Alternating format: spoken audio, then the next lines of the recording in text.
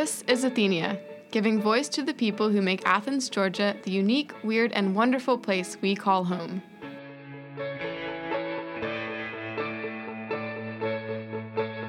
One Thanksgiving, we had a trip, and we went to a cabin in the woods. The funniest thing, it was me and my brothers. It was kind of like we were all getting older. We were getting to that point in our lives where it wasn't easy enough to be friends anymore. We had to figure out how to be friends because we were all had our own personalities and everything. So that was kind of neat. But I remember just kind of rekindling all of our brotherly friendship, the brotherly love and whatnot. And my favorite part about this cabin, the only thing I think I remember from this cabin, I played all the horseshoes. I never got good at it. It was a whole week. And there was a bathroom in a closet, like a really shallow closet. And there was a toilet and a sink. And my brother would hide in said closet and scare me. And that's where my love of pranks came from, I think. That one time, it's like, oh, pranks are fun. And then I actually called out, which is one of 3 times I've ever called out of a job in my life. I called out the day I had to go home, because I had to go home a day early. And I was like, I don't want this trip to end. And so I called out and said my car was broke. Then on the way home, my car did actually break, so which is my luck. And so I've never called out since. But so that's one of those things. I'm Jenny Alpaw. And I'm Lauren Baggett, and today on Athenia, we're talking about family trips. We have stories about camping, people watching, and a dancing chicken. A dancing chicken? Yes, even a dancing chicken. It's a story from Chris Young that's coming up as our first segment. I promise it's one you don't want to miss. The day after Thanksgiving, and what's for dinner?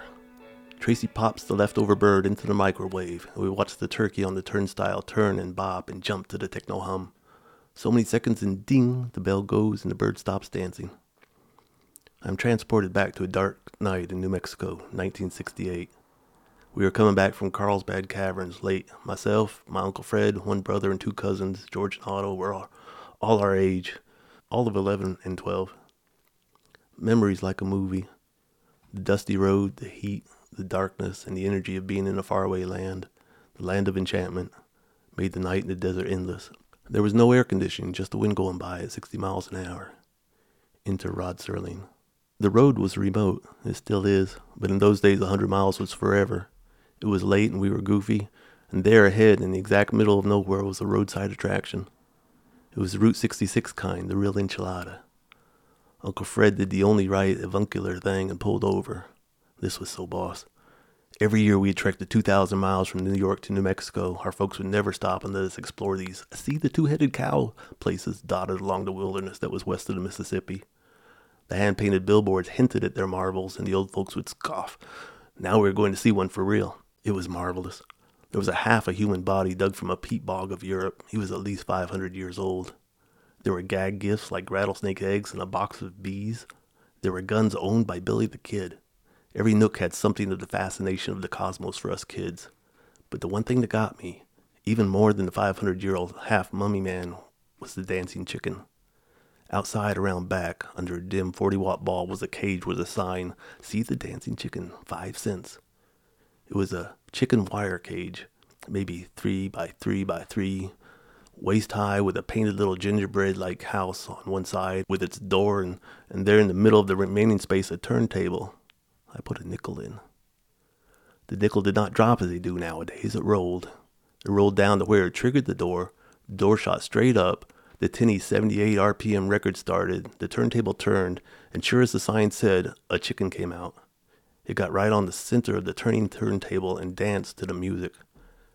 After so many seconds, the music stopped, the food pellet fell out, and instantly the bird shot back into its house, pellet and gullet. The door snapped shut. I was beside myself. My mind quickly moved through a checklist of questions. Who taught him and why? How long does it take to teach a chicken to dance? My curiosity had only increased. I had seen it with my own eyes. What could we add to the mix? Let's see it again. The second time had more focus on the mechanism of the contraption. The magic had already waned. Nickel in, door opens, music, dance, pellet, chicken home, door closes. In preparation for the third show, I found a grasshopper.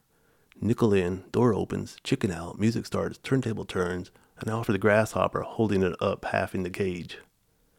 This broke the entire order of that chicken's universe and probably has consequences in my own. He didn't dance in the middle of the turnstile. He lunged for my fingers. I dropped the bug, which fell to the corner of the cage. The bird would step on the turning wheel to approach the grasshopper, but the wheel would just turn under its feet, causing the chicken to fall just shy of the bug. The bird would jump up and try again with the same frightening and comic moves, and then the music stopped. At the cessation of music, the turning stopped and the frenzied beast paused. At the same time, a pellet rolled down, further confusing the decision-making capabilities of this fine, previously disciplined fowl. There was a suspended moment. He went for the grasshopper, got it, snatched up the pellet, and headed for the door of his little house. Too late. The door closed, and if a chicken's beak could form expressions, then this would have been what we now call thinking outside the box. I fed him all the bugs I could find, and continued to put nickels in the slot. The bird was gorging off the hook and had lost any interest in his station in life. The music, the door, his nickel-a-dance life had caught up with him. The owner, who had obviously moved here after his ship had crashed somewhere near Roswell, did not share in the epiphany. An alien scowl in the middle of Moz had me scooting. I'll always remember that place. I would not say the chicken and I bonded, but for a moment we shared something special on that dark night in the desert. I still can picture the mummy man. Oddly enough, we were a good 40 miles or so down the road before Uncle Fred asked Otto a question and received no answer. Well, he was not asleep, he was just not in the car. We left him back at the roadside attraction. We turned around to go back, and as we drove through the dark, we saw one of those hand-painted billboards, "See the Lost Boy." Our next story comes from Andrew Shearer. I'm from Atlanta, and we were not of great financial means. My family went bankrupt a couple of times. I remember we went to Disney World when I was 9, and that was one of the first times they went bankrupt after. And the car we went in, I never saw it again. It was just, the phone would ring, and they'd be like, don't answer it, or I'm not home. I don't have stories about going to Washington, D.C. It's to our nation's capital. I don't have stories about, going to see a Broadway show. I don't have stories about going to Italy or anything like that. We don't. There's none.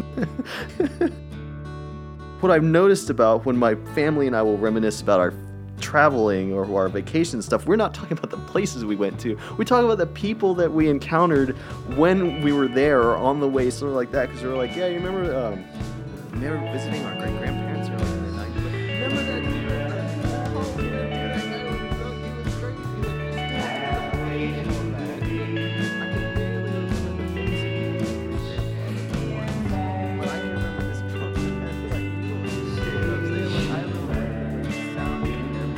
And I think that was just because, because we couldn't go a lot of places and do a lot of things, we just found the source of amusement was always just other people. And the reason why I say it's making me sound bad is because are we making fun of people? I guess we kind of are. I mean, we're weird, everybody's quirky.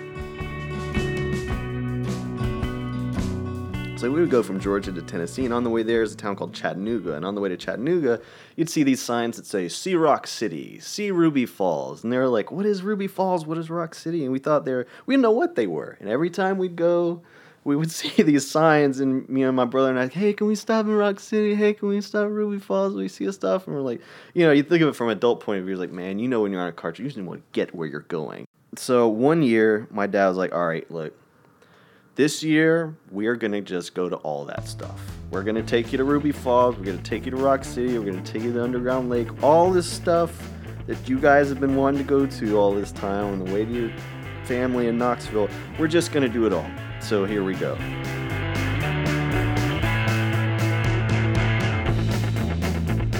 We had built it up in our heads for so many years. It's like, Ruby Falls is going to be this giant explosion of light and color. It's going to look amazing.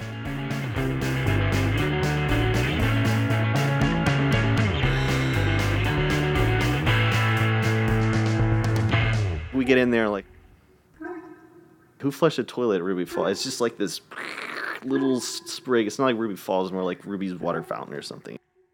There's not a whole lot of payoff there. In Rock City, there's some Dayglow elves, I think, in this little diorama. And this thing called Fat Man Squeeze, which is horribly offensive as this thing. See if you can fit through these rocks. See if you can get stuck and sue us.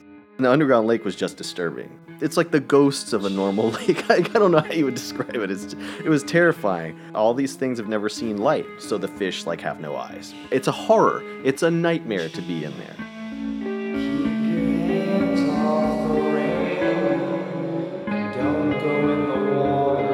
No offense to the people that run Ruby Falls or Rock City Underground Lake. The stuff is underwhelming. So when we talk about this vacation, we do not really talk about all those things. They weren't a big deal. What we talk about is this family that ended up being everywhere we were on this trip. And the family, there wasn't anything notable about what they looked like. I honestly don't remember. It was the way that they spoke to each other that was just like unforgettable. They yelled. Everything that they said to each other, they yelled. It was just ridiculous. First, we heard the dad. He was like, "Come on now, y'all, we're gonna leave you here." And it was just like, man, that guy is some strange, loud country man. But then the kids would be like, "Dad, don't leave us here." And they were yelling at each other like that. And the wife, and she would go into, "No, they were gonna leave you here." It was just crazy. Like, man, this family. And at first you hear someone yell at someone, you're like, all right, they're mad. Because we don't raise our voices to each other unless we're angry, But here they are. This is just the way they speak to each other. And, over the years, as we've kind of taken it apart, we're going like, well, maybe they were hard of hearing. Maybe one of them was, so all of them just are accustomed to yelling. Perhaps the dad couldn't hear very well, so it's just used to yelling at each other. It's a good thing we're inside, because these were outside voice people all the time.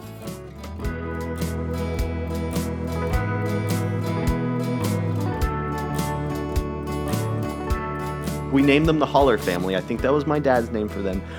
The Holler family also went to Ruby Falls, also went to Rock City, also went to the underground cave. They were everywhere, and they yelled at each other the whole time.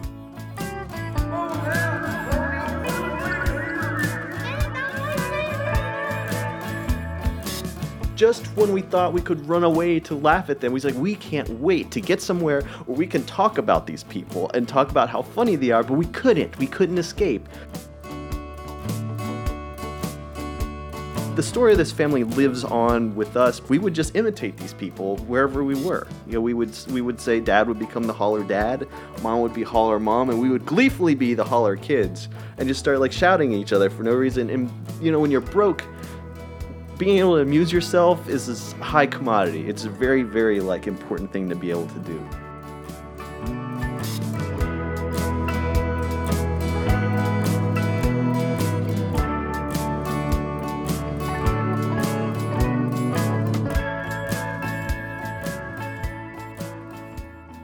And after that, my brother and I, the universe of making fun of people opened up for us, and we would take we have $1 or something like that. You can get on MARTA and just go somewhere to a mall or anywhere and just sit and observe people and hear them.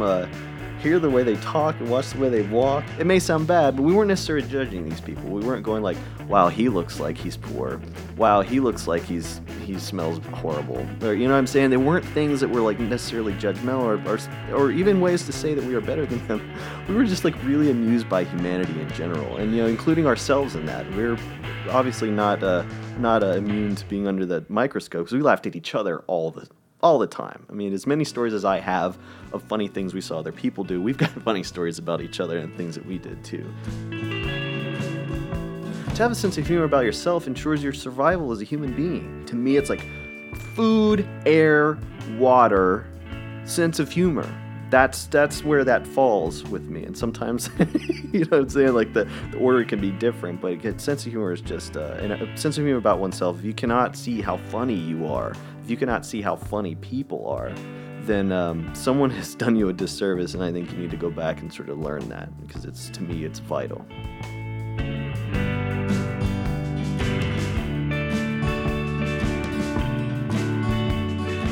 It's difficult to measure how important those people ended up being in our lives, and I would often think, I wonder if these people know.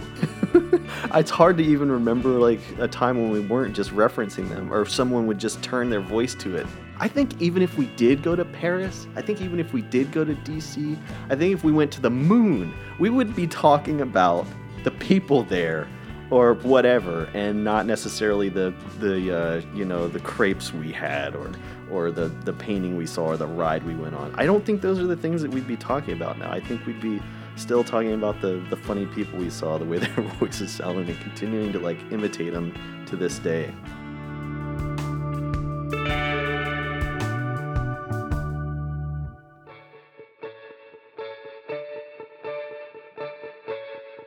Our final story comes from a conversation between Katie Andrews and Penelope, who remembers a camping trip with her grandparents. So Penelope, Yes. you went on a family trip once. What happened? So we didn't bring any blankets because it was burning hot in Augusta. So we didn't think that it would be cold in the mountains. And where in the mountains were you going? I forget where. I think Somewhere it in was the mountains. somewhere near Blue Ridge. Cool. Somewhere near there. So my grandpa gets cold in the middle of the night, and me and my grandma are sharing a tent. So he goes outside, and he gets the picnic cloth off the table, and he uses it for a blanket. That's desperate. Yeah. And so earlier in the day, we had seen these two guys sitting up in a car by the restrooms, and they hadn't moved since we had gotten there that day. So my Nana had to use the bathroom, and she was scared to go up there by herself. Why was she scared? Because you were scared of the guys? Yeah, they were just kind of sitting there. They were looking staring. weird. Yeah. Okay. Yeah. So she gets up in the middle of the night, and I'm asleep, and I sleep really heavily at that time. And so she doesn't wake me. She's like really loud. She's clanging everything in the tent, and she's just making a racket. And my grandpa doesn't notice either, surprisingly. So she has to use the bathroom, and she's scared to go up by herself, right? Mm-hmm.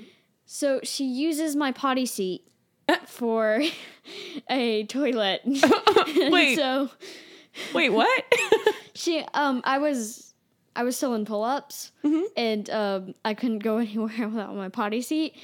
And I was like 3 or 4, and she uses my potty seat in the middle of the night, and I'm like, Nana, what are you doing? She's like, I really had to use the bathroom, and those strange guys are still up there. And I'm like, what? I mean, but those aren't for adults. Those No. are for little kids. She said I was going to use one of your pull-ups, but they won't fit me.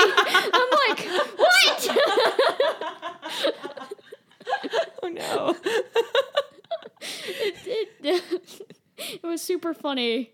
So the next morning, I see her dumping out my potty seat, and I'm like, wait, that was real.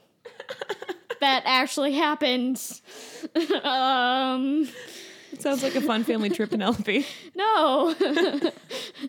The next morning, she was grumbling, I'm just going to stay in a cabin next time. A failed camping experiment, as it were. Wah, wah, wah, wah. My grandparents are really bad at camping. You've been listening to Athenia. Reach out to us through our email, radioathenia@gmail.com, or find us on Facebook if you have a great Athens story that you want to share. Thanks to Nick Malice for the music you heard at the beginning of the show and throughout our stories, and thanks to Design Company for the music you're listening to now. Our team includes Jenny Alpaugh, Lauren Baggett, Sarah Dupuis, Shannon Hoshield, and Robin McIntyre. Special thanks to Katie Andrews, Nick Malice, and all of our storytellers. Should we both do this? Like, both say it? Is that weird? That's No. weird. It's just, yeah. Okay. This has been Athenia. Thanks for listening.